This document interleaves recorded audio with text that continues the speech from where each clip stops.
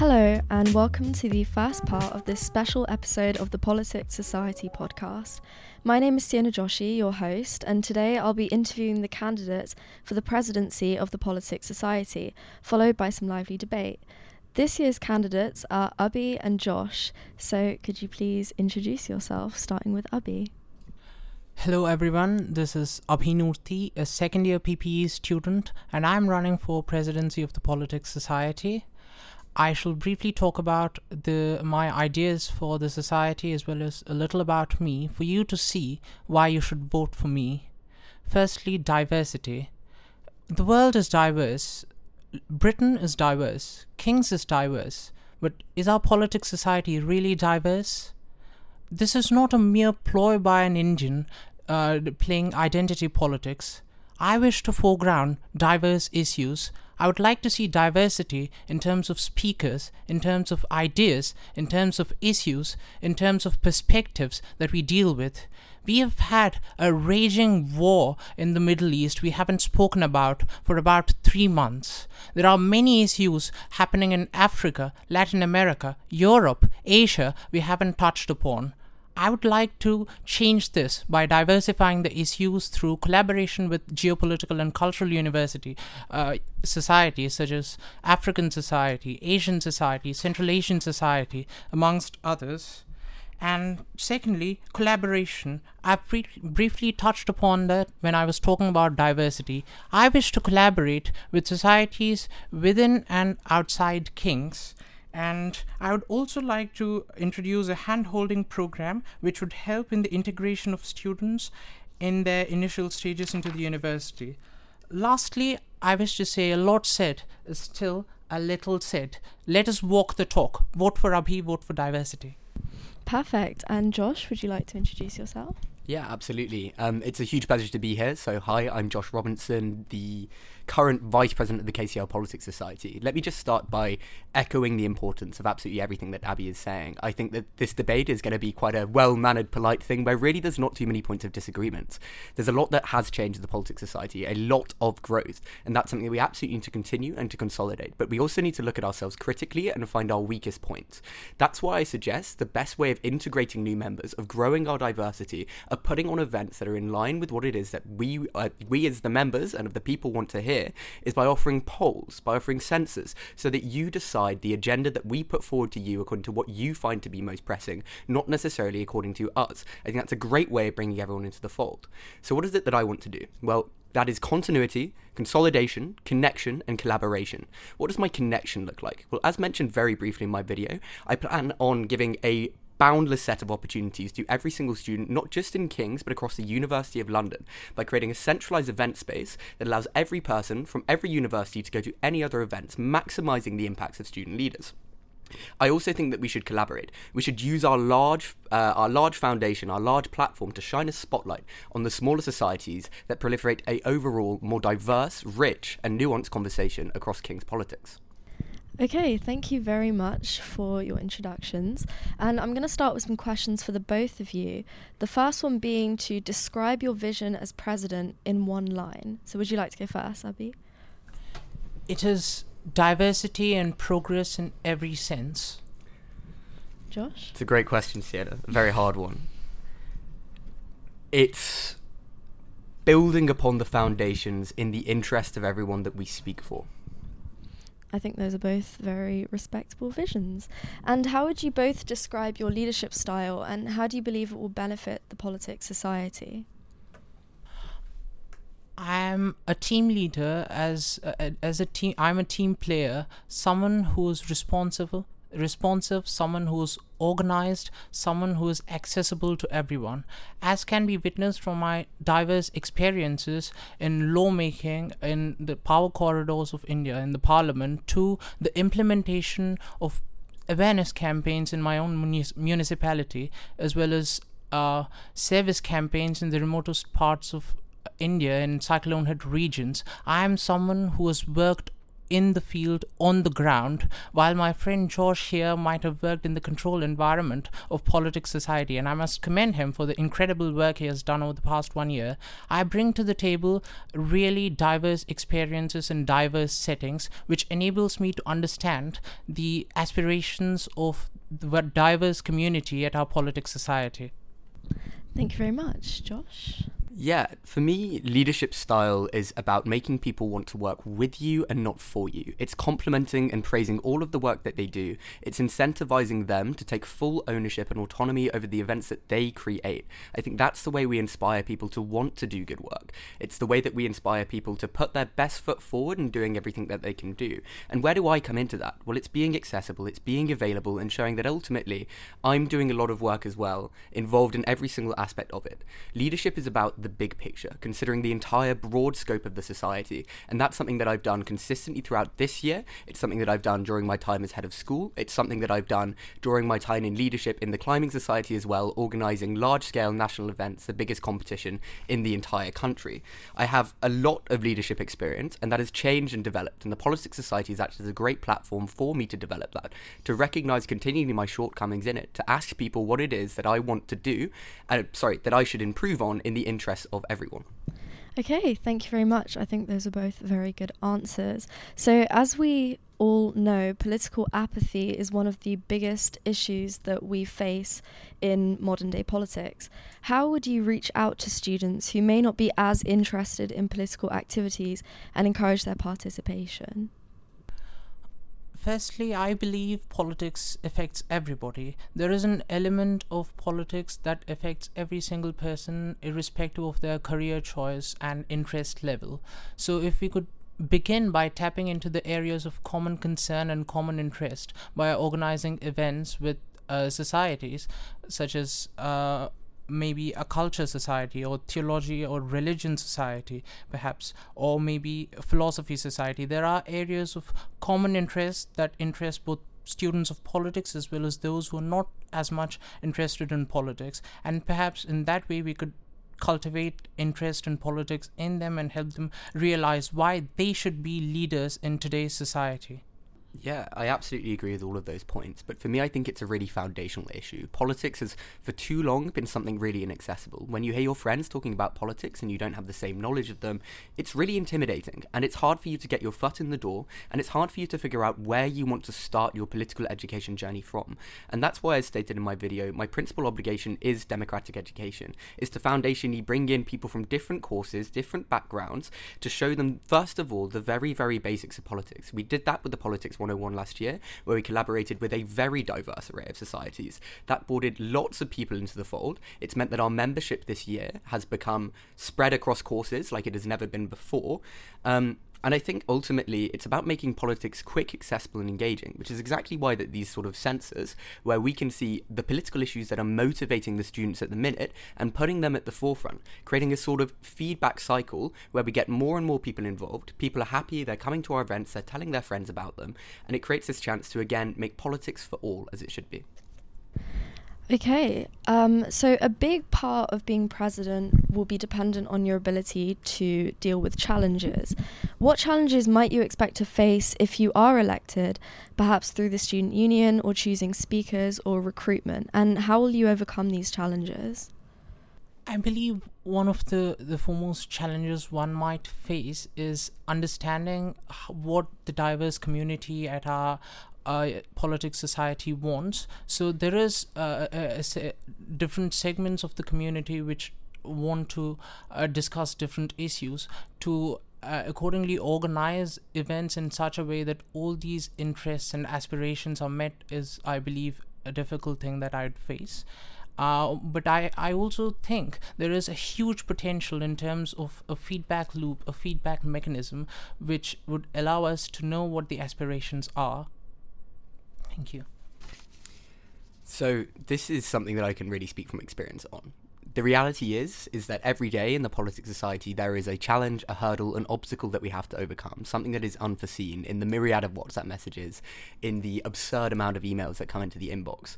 What it is about knowing that the people around you are also people that you are supporting to be able to help you in solving those problems. It's making sure that everything that you are working on to your committee, to your membership, is available and accessible, such that everyone knows what potential pitfalls are coming about. In that way, you can stop most of them before going and getting them. In terms of the actual problems that we generally face, a lot of the time it is with the SU, and now I'm a little bit too experienced in navigating that and standing on the 7th floor of Bush House and pushing through what it is that needs to happen. A lot of the problems are in speaker recruitments, and through my experience this year in heading up the big speaker program, in recruiting lots of different speakers, I know exactly what it is that speaks to a speaker, that gets them involved, and that fills an event's room as well. There's a lot of problems, but my experience has equipped me to solve them. Okay, so that concludes the questions for both of our candidates. Now we're going to move on to some questions based on the manifesto videos, starting with Abi. So how do you plan to ensure the inclusion of diverse voices in speaker events and discussions within the Politics Society? And do you have anyone in mind to bring in and speak at events?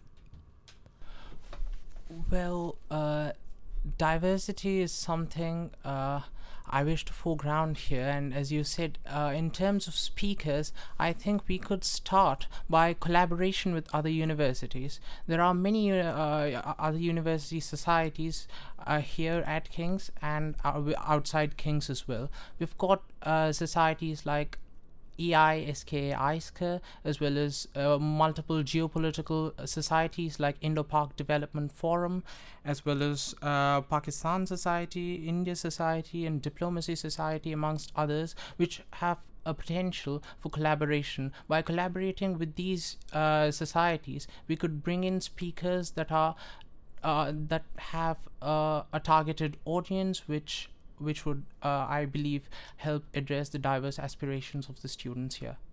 Yeah, okay. So in your manifesto video, you mention a handhold program.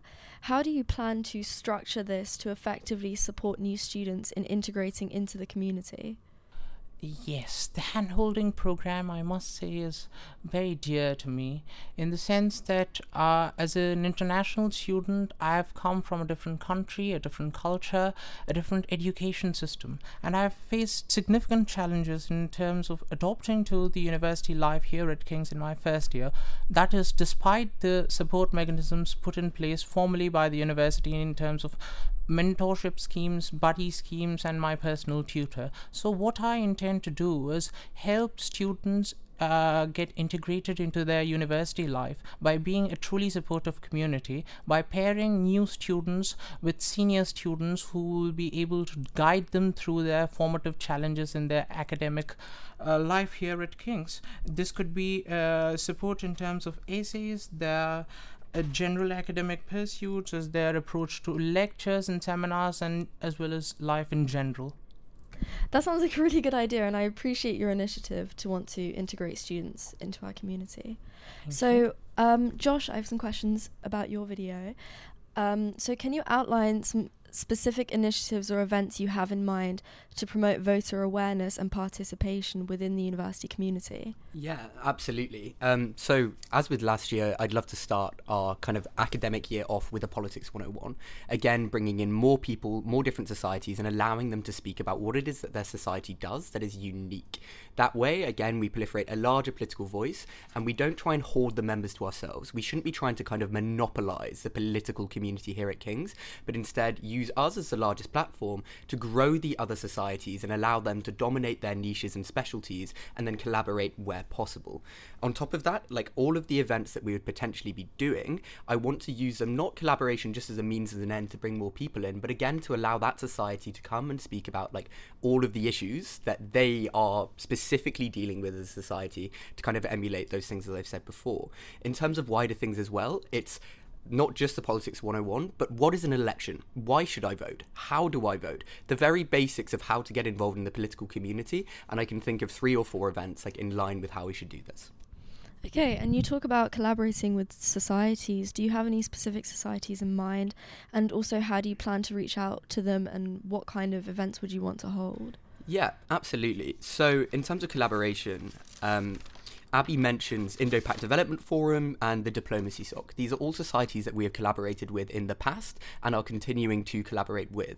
Fortunately for me, in my experience this year of working in the Politics Society, of being a very socially active person around the university, I'm really well connected to a lot of these societies. I have sort of their presidents on speed dial, as it were, and can talk through them and make the most kind of impactful event that we can possibly do. But I really do feel as though every single event that we does really naturally links to another society. And in doing that, again, we bring them to the fold and we proliferate that wider voice. On top of that, what this London University aims to do is be essentially the full fulfillment of collaboration and connection at its largest extreme. As said, allowing any student to go to any other society in any other university and take the most of all of the opportunities that student leaders across really the whole country are working incredibly hard to put on for their members. Okay, and you mentioned in your video that this would be called the London University Union, correct? Yes, yeah. And how would you kind of structure this to allow students to be able to attend events at any university? It's a great question. So what me and my co-founder envisage is a central event space that has every single event made by a student for a student listed on, with a strong filtration mechanism that allows you to simply search through, okay, I'm interested in foreign policy and diplomacy. Instead of maybe having the brilliant events that are listed at King's, unbeknownst to you, you have, incredible diplomats coming in across the road at LSE. It's not because there is a lack of market or incentive to these things. It's because there is a lack of marketing and central advertising that means that people aren't going to these places. In doing so, what we do is we massively increase the opportunities available to every single student. We respect the hard work of the student leaders. As well as that, we provide a hub for the development of skills and resource sharing that can benefit every single society. From here, what we do is we open up that big membership that we will hopefully attract from it and get even bigger and better speakers that are then allow us to collaborate even further with a load of different societies across the university at large. Yeah, that sounds like a really great idea to expand or further connect with our network as a university in London. So I think that's a really good way to take advantage of it. Back to you, Abby. So what would your strategy be to gather feedback from society members to continuously improve your proposals and make sure everyone's voice is heard? Well, to begin with, I think conducting a poll or a census of the issues that could be discussed, that are of interest to people at the very beginning of the term, would be a first step to begin with. This would enable us to organize the events well in advance and ensure that the diverse events which would mean people's interests are all met would be done. And coming back to again I'm sorry, could you please repeat the question again? Yeah, sure. It's what would your strategy be to gather feedback from society members to continuously improve your proposals? Yes. There is also, I wish to institutionalize a feedback loop, a mechanism after each meeting, as well as a weekly forum wherein they could talk. I know that there is a weekly chat with Politics Society currently, but I seem to get the impression that it does not it isn't advertised perhaps as much as it should be, and it isn't accessible to the large membership of our community. So perhaps a more general formal mechanism in terms of social media might help. Yeah, okay. Those all sound like really good ideas.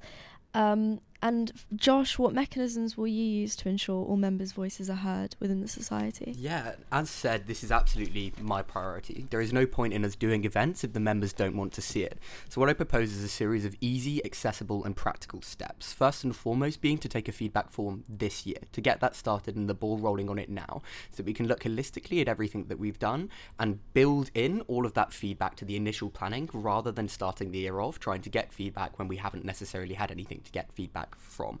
From there, I think the best way of making people engage with this, on top of the census and the forms that we do as a kind of wider thing for more specific feedback, putting in polls in the wide members group chat allows us to see the events that people would like. So we could suggest a series of 5-6 potential events. We could suggest a series of 5-6 potential speakers in that poll, and allowing our members and letting democracy proliferate our agenda.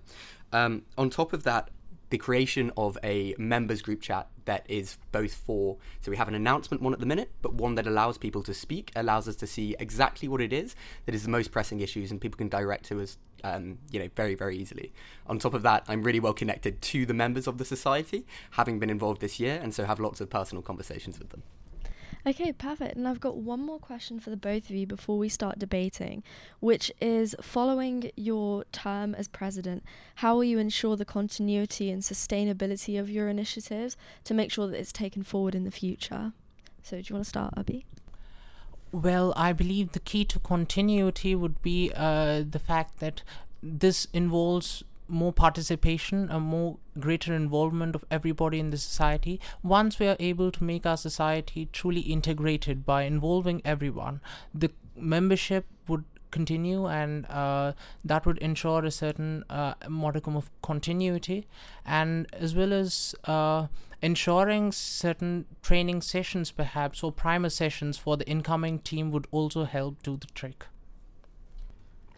Yeah, so for me, this links back to a question of leadership style. It's about making sure that everyone in your team knows what you're working on, you know what they're working on, and showing them how you do all of the steps of your job. So absolutely, the first thing that I would do with an incoming committee is try and get everyone together. First of all, make friends with them, go for a coffee, ensure that everyone is happy and willing to collaborate. A big reason for our success this year has been that friendship element, and it's a big reason why the committee elections this year are being so fraught and contested. And I think the fact that it is such a competitive race this year, that we're doing events like these with the podcast, speaks to the fact that now people are more interested in politics as a result of the reforms that Lisa and I have put in.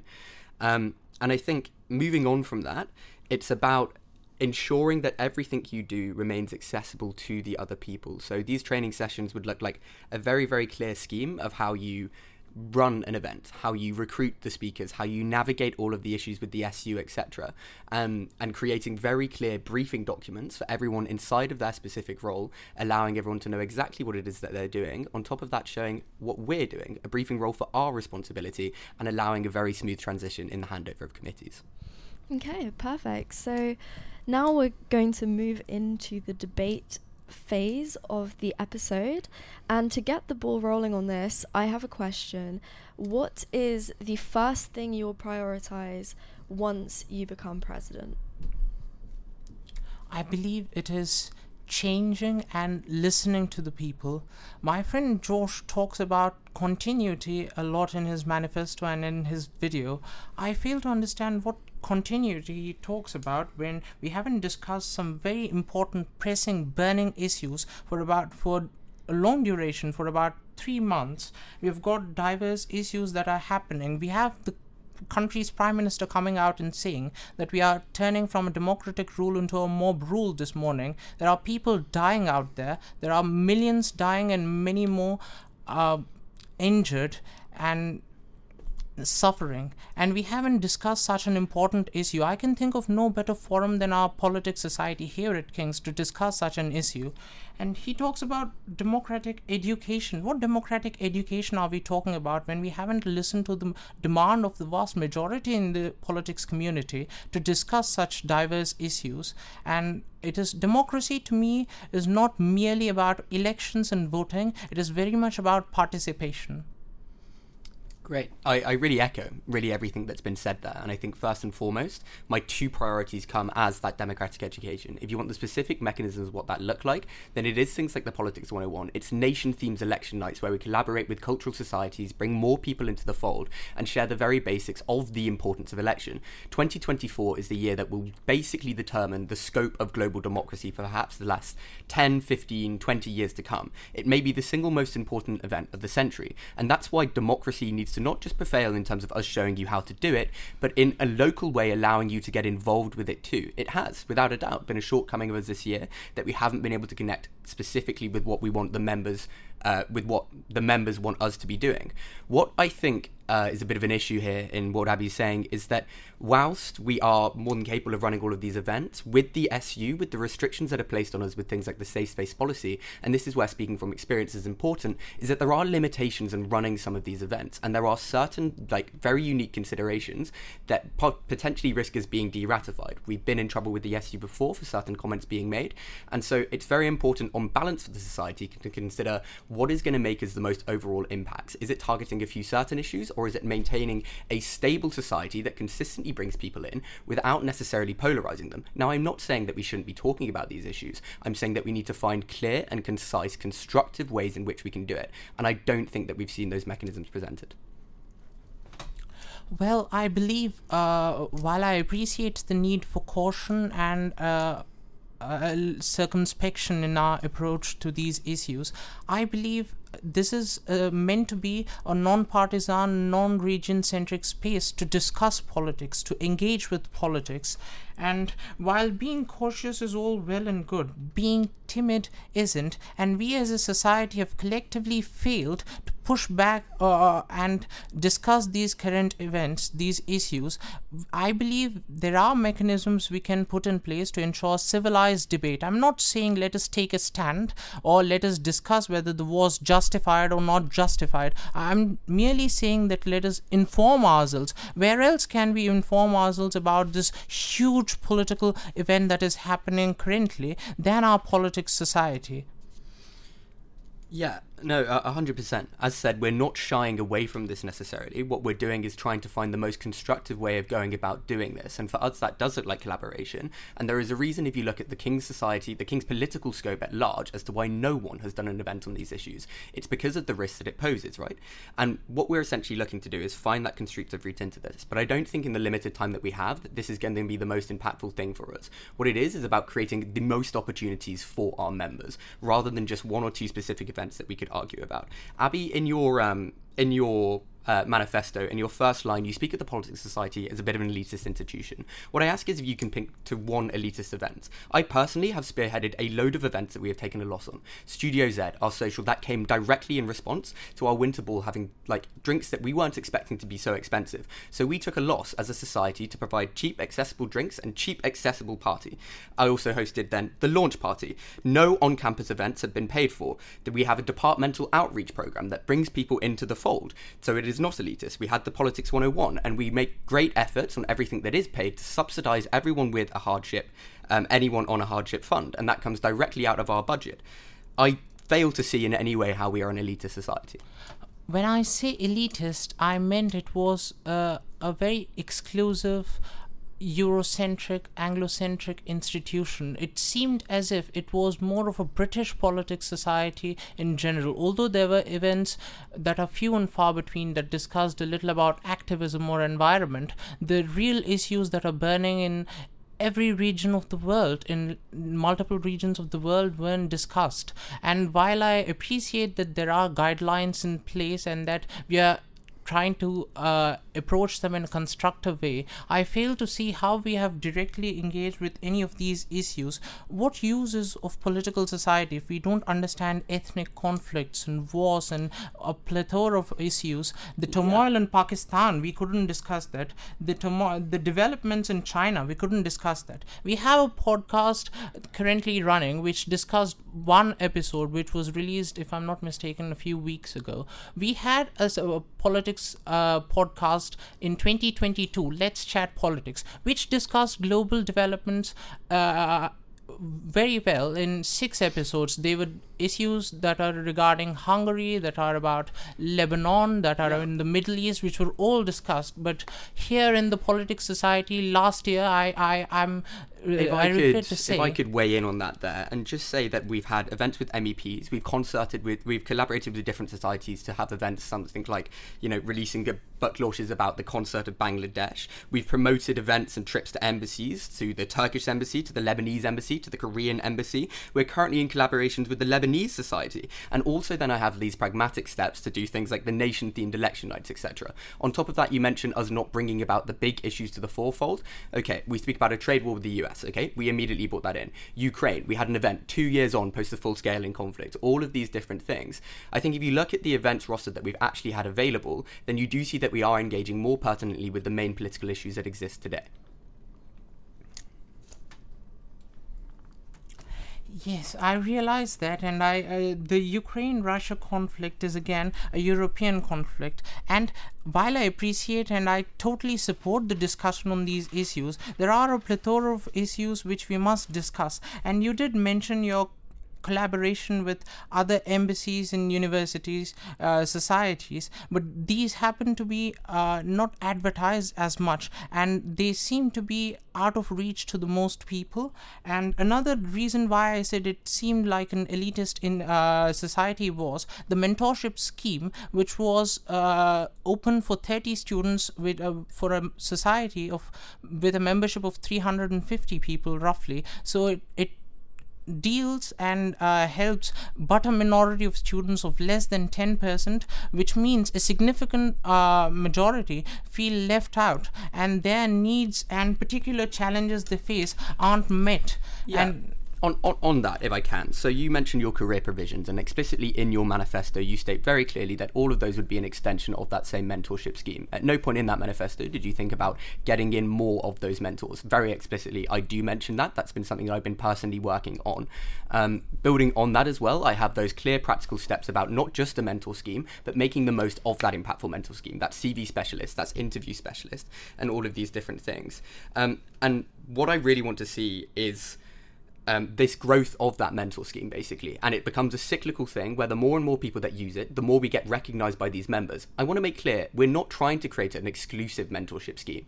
We're emailing away hundreds of mentors every single month, trying to get as many involved as we can. And I think that's something that is perhaps, naturally missed in lack of experience here, and you speak about the diversity of events, etc. We are emailing an abundance of people across the world to try and get them to weigh in on a variety of different issues. We're doing the exact same thing with the mentors. A lot of the time, your agenda will be determined by who it is that replies to your emails. There are things that exist beyond our control, and I would be cautious of making egregious promises that allow you to think that you can just get sort of any speaker in any realm, in any event, because a lot of the time, people don't want to speak about a lot of these contentious issues. People don't want to join a scheme that allows, that's going to be time intensive for them.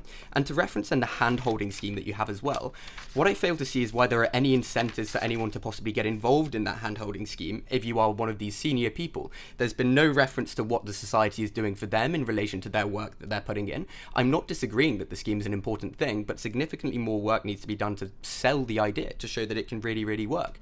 Beyond that too, there needs to be as we have for the mentor schemes, a minimum number of meetings, exactly what those meetings will be about. And what I'd say instead is that sometimes these artificial friendships that forms are exactly that, artificial friendships.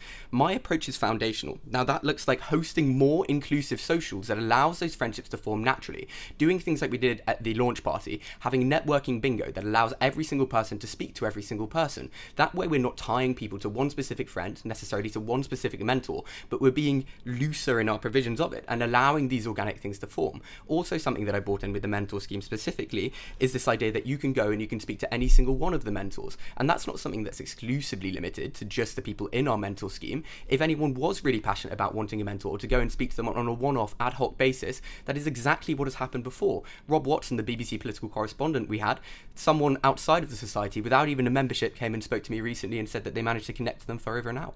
I'm just going to interject here because conscious of time, but we're going to have some closing statements. So just to end, it can be a couple of sentences, but why should we vote for you? Abhi?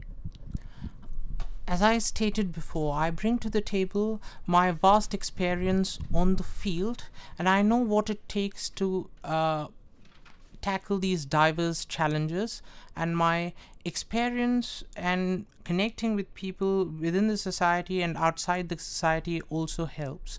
And I am a leader who listens to the people. I am merely your face, your voice here. You get to decide what we do. I am accessible, I am responsive, I am a team player, and in me you will see a leader at your service who's accessible every time, reflecting the diversity of the community and ensuring that your needs and aspirations are reflected and met in our society. Thank you. Okay, thank you very much. Josh? Yeah, and thank you, Abby, for your time. And all of these ideas are really important, and I'm sure that if either of us were elected into this position, we would hope to integrate a lot of the brilliant ideas that you present there. It's really important to have these conversations, and for me personally as a VP now, having had the chance to basically receive some scrutiny has been wonderful. It's been really, really important to me, and it's something that I hope to carry on and incorporate this feedback into the rest of my term here as VP. In terms of why you should vote for me then, Abby references experience. If you want experience, then it's someone who has worked hard every single day in the society for a year now. And in terms of leadership experience, I think I've shown that I have sort of a wider array of that sort of thing. But I've also presented to you a foundational thing where we're not going to go top down in trying to install all of these new and different schemes, but instead consolidate the ones that we already have and expand them into different realms that basically achieve most things that Abby is presenting, and rightfully so. And these foundational approaches really hinge around that democratic education. If we want to diversify both our speakers and our membership, then we need to show why politics is for everyone, how to do politics, how to get involved, and make people personally invested in it. I've also then presented the clear mechanisms as to how members can directly give us the feedback in clear and digestible forms that will naturally form our agenda for the following years. Another reason why I think you should vote for me is beyond exactly what we're doing in the Politics Society, because I don't think that we should, as said, monopolise the political world. Instead, we use our platform to grow a more diverse political world across King's as a whole, giving everyone and other student leaders more opportunities and allowing for different styles of events with different cultures and different societies, allowing the individual member to choose what it is that makes them most passionate and giving them more opportunities. On top of that, when you think about opportunities and you speak about collaboration and connection, this idea of a London Universities Union that will be co-founded is the quintessential essence of all of these things, basically. It allows you to go to any single event, it allows you to grow your experiences, and it gives you access to even larger speakers. Okay, perfect. Well, thank you so much, Abby and Josh, for coming onto our podcast today. It's been a really great pleasure to talk to both of you. And if you would like to cast your vote from the 4th to the 7th of March, it can be online on the Instagram at KCL Politics or in person. So go and cast your vote and make your voice heard. As usual, make sure to check out our other episodes. We'll be having a second part to this special episode where I'll be interviewing the Vice President candidates, and hopefully I will see you there. Thank you very much.